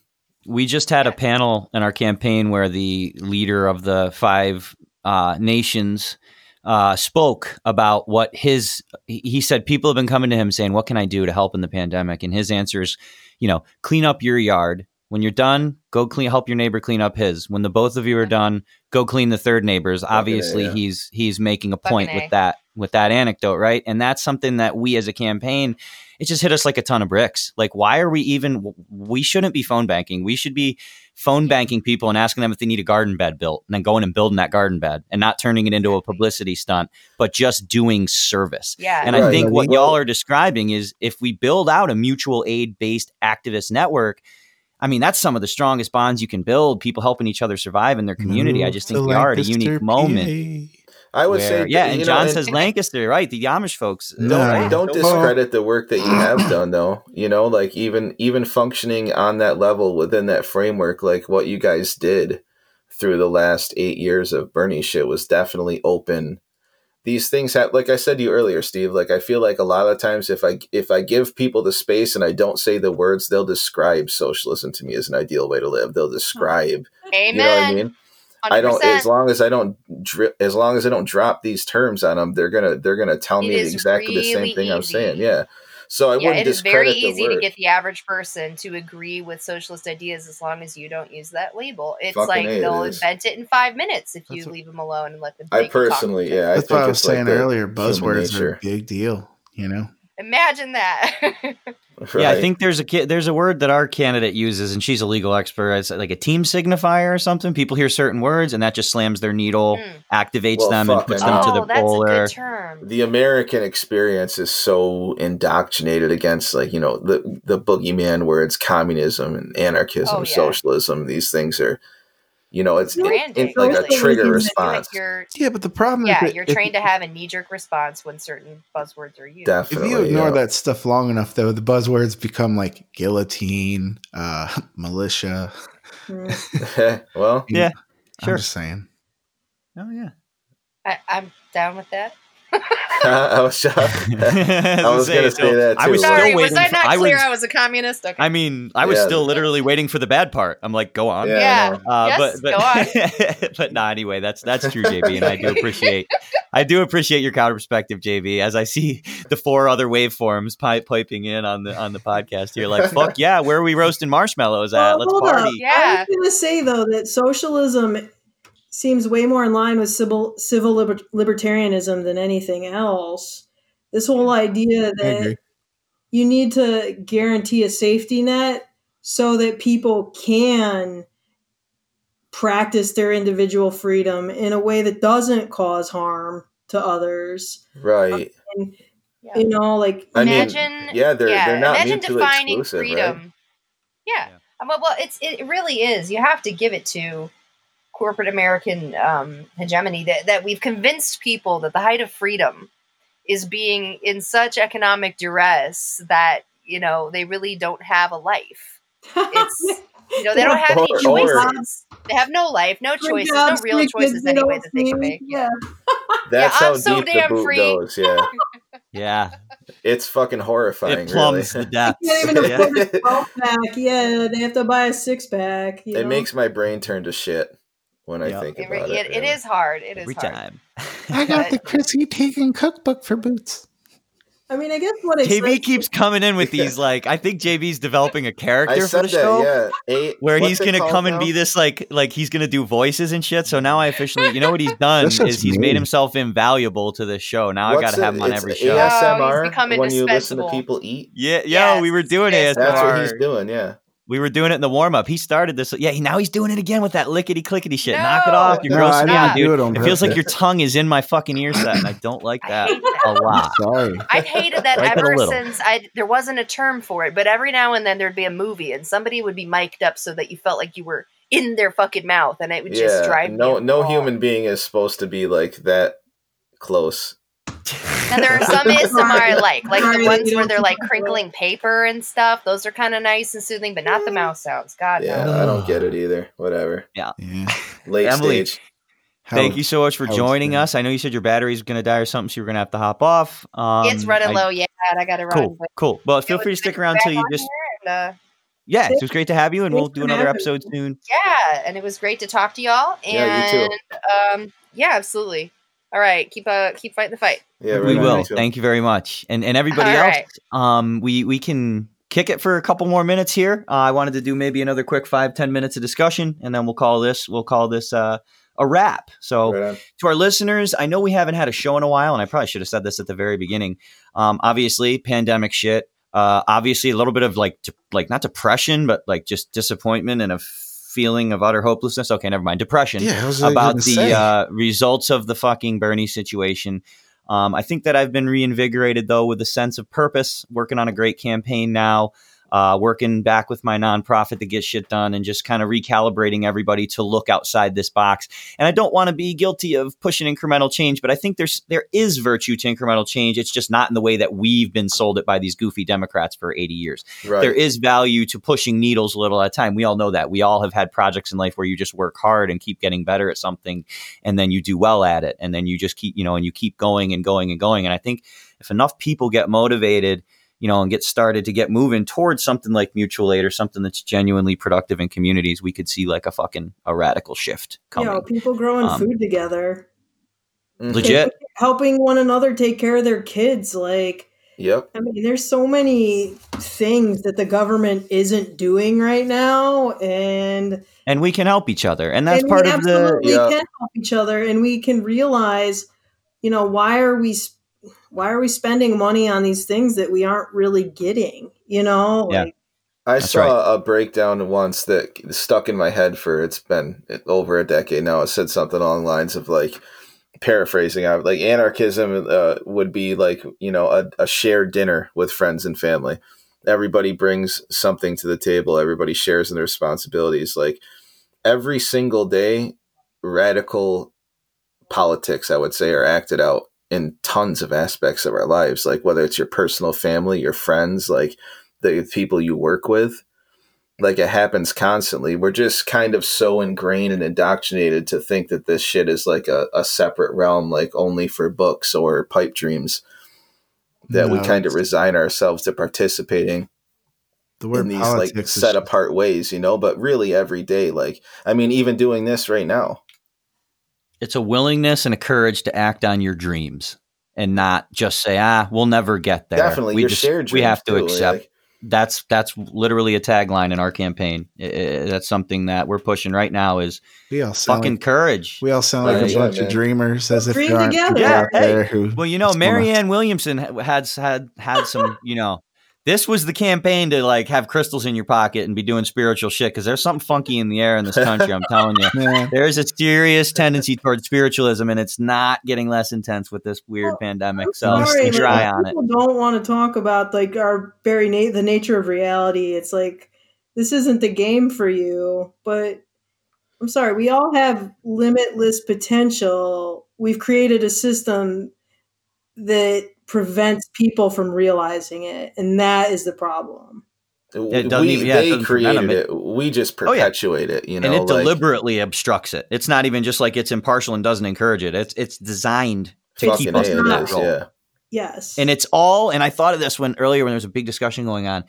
Everything that they do to counter message us is absolutely militaristic. Oh, yeah. There is absolutely nothing but a total destruction of the enemy at any absolute cost, by any absolute means. Whatever is necessary to completely destroy the enemy is what we do. That's why we've learned to look. I mean, this is literally class war. Well, I mean, that's what I love about our campaign, though. Like, there's room for everybody in it. Like, we're not telling anybody they have to go home or go to bed. You know, it's like, right. If you're willing to work with us, like, we absolutely want to work with you, but we need people who are ready to, like, serve up some change, because people are tired of working 60 hours a week. You know, can't afford to like keep their kids in daycare. I know. It's just, and that's my thing personally. Like, I guess from this anarchist perspective, is that's how I kind of view, like, we talk about incremental change in electoral politics and shit. Like, is in a macro sense, like, have we really gone forward? Have we really gained anything? I mean, we're more fucked now than we were 60, 70 years ago. We just stay getting fucked. It's kind of true. You know, as someone who's standing for incremental change, there's measurable metrics for that. But then the question becomes, what's the alternative to hope? You know, well, and even if we have to change, even if your hope's total destruction, right? Hope could be. I mean, for me now, hope is not an electoral channel. Really, hope is getting away from electoral channels toward a more populist, visceral, towards that grassroots. What's the word? Municipality, like your local low level municipality. Yeah. You know, I can't figure out the word I'm trying to find. You're like low level horizontal. You know, setups like governments and shit. Like, that's how like community first. You change your community, then you can change your city. You can change your city, you can change your state. Like what she was saying earlier, Emily, I believe. Yep. You start at that super low level, man, and you maybe a basic rejection of all this shit, like playing these games, period. Because what do they really do? That's why Bernie, I mean, think about it, that's what Bernie did. He was an independent, not a Democrat or Republican. The only reason we've seen Bernie Sanders as a Democrat is so he can pop out and run for president with these fucking goons. I mean, he won the Burlington mayoral as an independent. And that's why he started small. That's why he could never be the president. That's a good point. It's a very good point. That's exactly why. You know what I mean? Yeah. And that's what I mean. So instead of being defeated and be like, okay, now we have to like pick Raper 1 or Raper 2 or whatever the fuck. I respectfully disagree. I think that Bernie had to do that because even if he had won, it's a Democratic House or Senate, and then, you know, then what? You know what I mean? Like, well, I think what Josh is saying is not that he had to do that. Like vocals. Well, and right, and he's right, but I think there's a little distinction here. I think that, you know, I don't think that that's necessarily what Josh is saying. I think that he's saying that, never mind. Maybe I don't. There's something to be said of a catalyst too, right? Like, so let's say in a perfect world that Bernie Sanders did get elected president, like that would be, in my mind anyway, just because of the shit that he was saying and trying to do, that would be a catalyst that would force change, whether or not, you know, government agency A, B, and C were to fall directly in line. Like, we're not playing that game anyway. And that's where I feel like we keep failing, is because we keep measuring our successes or failures by their metrics, their framework. Right. And here's the distinction I was trying to make. Josh is saying because he has to come from independent to Democrat to run, he'll never be president. What I interpret that is those fucking Democrats are never going to let that motherfucker win, whether they have to lay down backwards on a sword. I didn't want to be that guy, but if he won, they would have killed him. And my thought in the Democratic Party, and my thought was that JB was saying reasonably that if he did get elected, he'd have to work within a Democratic framework. I think both are true. I think the president sets the policy. Like, that is the president. That is the executive's job, is to set policy initiatives. More so, it's a public leadership thing. It's the way our culture works, the way our we need a name, work. We need a figurehead. Absolutely. Yeah, and that's, like I'm saying, so if he were to have become president, he would have been able to enact these types of changes, and that reason alone is why, like, yo, this is motherfucking, you know, imperialist capitalism. Like, they're not going to allow that kind of shit to go down. Right. Bottom line. Nope. So and if I agree we can with that. accept I mean, that, we've seen it. Yeah, then so we start from that point. and then move onward. And like Emily was saying, I guess the next logical step would be that, all right, if you're not going to let us fuck with it on a national and international scale, then we'll fuck with it in our communities and our homes. And yep. And big up to Emily's partner, Andy, who's like, does all this incredible work in and around Kalamazoo, Michigan. I just saw a news article today on the internet about a union or whatever he started up among tenants. Radical shit. People that is, and I mean radical exactly two ways there. Like, that is the shit we need to be doing. It's gnarly as fuck, and it's also pretty extreme when you really look at it. You know, and it's like, tangible, man. Like, you know, when absolutely. When you're working that 40 hours a week, dude, trying to decide, like, do you want to buy your kid a birthday present, groceries, or rent this month? Yeah. When someone comes and explains to you like a rent strike, that's that spark. Fuck yeah. 100%. I think we've actually, though we agree with that. And though we've wandered wildly in this talk, and it's been absolutely delightful and absolutely just literally beautiful. My only regret is that we had more time to like make fart jokes and fuck around. I think that we can agree that really we're all boiling down to community-based mutual aid, community resiliency, making our communities and our structures more resilient by focusing on filling gaps with each other locally, rather than hiding out and waiting for corporations to fill every gap for us physically and spiritually, which is their goal to try to do, to continue to eternally maximize their profits. Right. Yeah, good. And that is resistance. Yeah, no, absolutely. For sure. And that's, I think we've kind of, at this point, we're coming toward a natural close. I just want to ask everybody, I first want to thank Amanda, and again, back to Tucker and Emily who were joining us. Thank you so much for coming on. Amanda, did you want to wrap us up with a final thought before we say our goodbyes? You told me this was going to be 5 to 10 minutes. Well, you know I lied, and that's. I really appreciate the opportunity. It's not my fault. You're such a fucking great conversationalist. So I love having these conversations, and that's what if I could stress anything with any of your listeners, like, don't be confrontational. Talk to people who are different than you. Like, that's what organizing is. Like, that's where the spark is. You have to talk to people who are different than you. I aspire to be like you at it, Amanda. I watch you move, and it's just like, holy shit. Like, somebody can like roast you personally, talk shit on your candidate, talk shit on your ethos, and you still finish a 3-sentence rebuttal that doesn't even seem like a rebuttal, but that just keeps opening that channel of communication. And I know you're not saying just, let Democrats beat you up, but you are saying that eventually, if you persist in your efforts to just communicate, and like you said in your campaign, meet people where they are and talk to them, you will break through that fucking wall. You might find out where they park their car, and you can slash their tires. It's a little, we're not into like harming people. Well, yeah, no. I wasn't saying to do that. I was saying that people have done that. That's all. We won't contest that. So, Amanda, did you have a final thought before you started roasting me about my lies about the timing constraints of this show? Well, no, I'm just honestly, like, don't be afraid to meet people where they are. Like, you never know who you're going to meet there.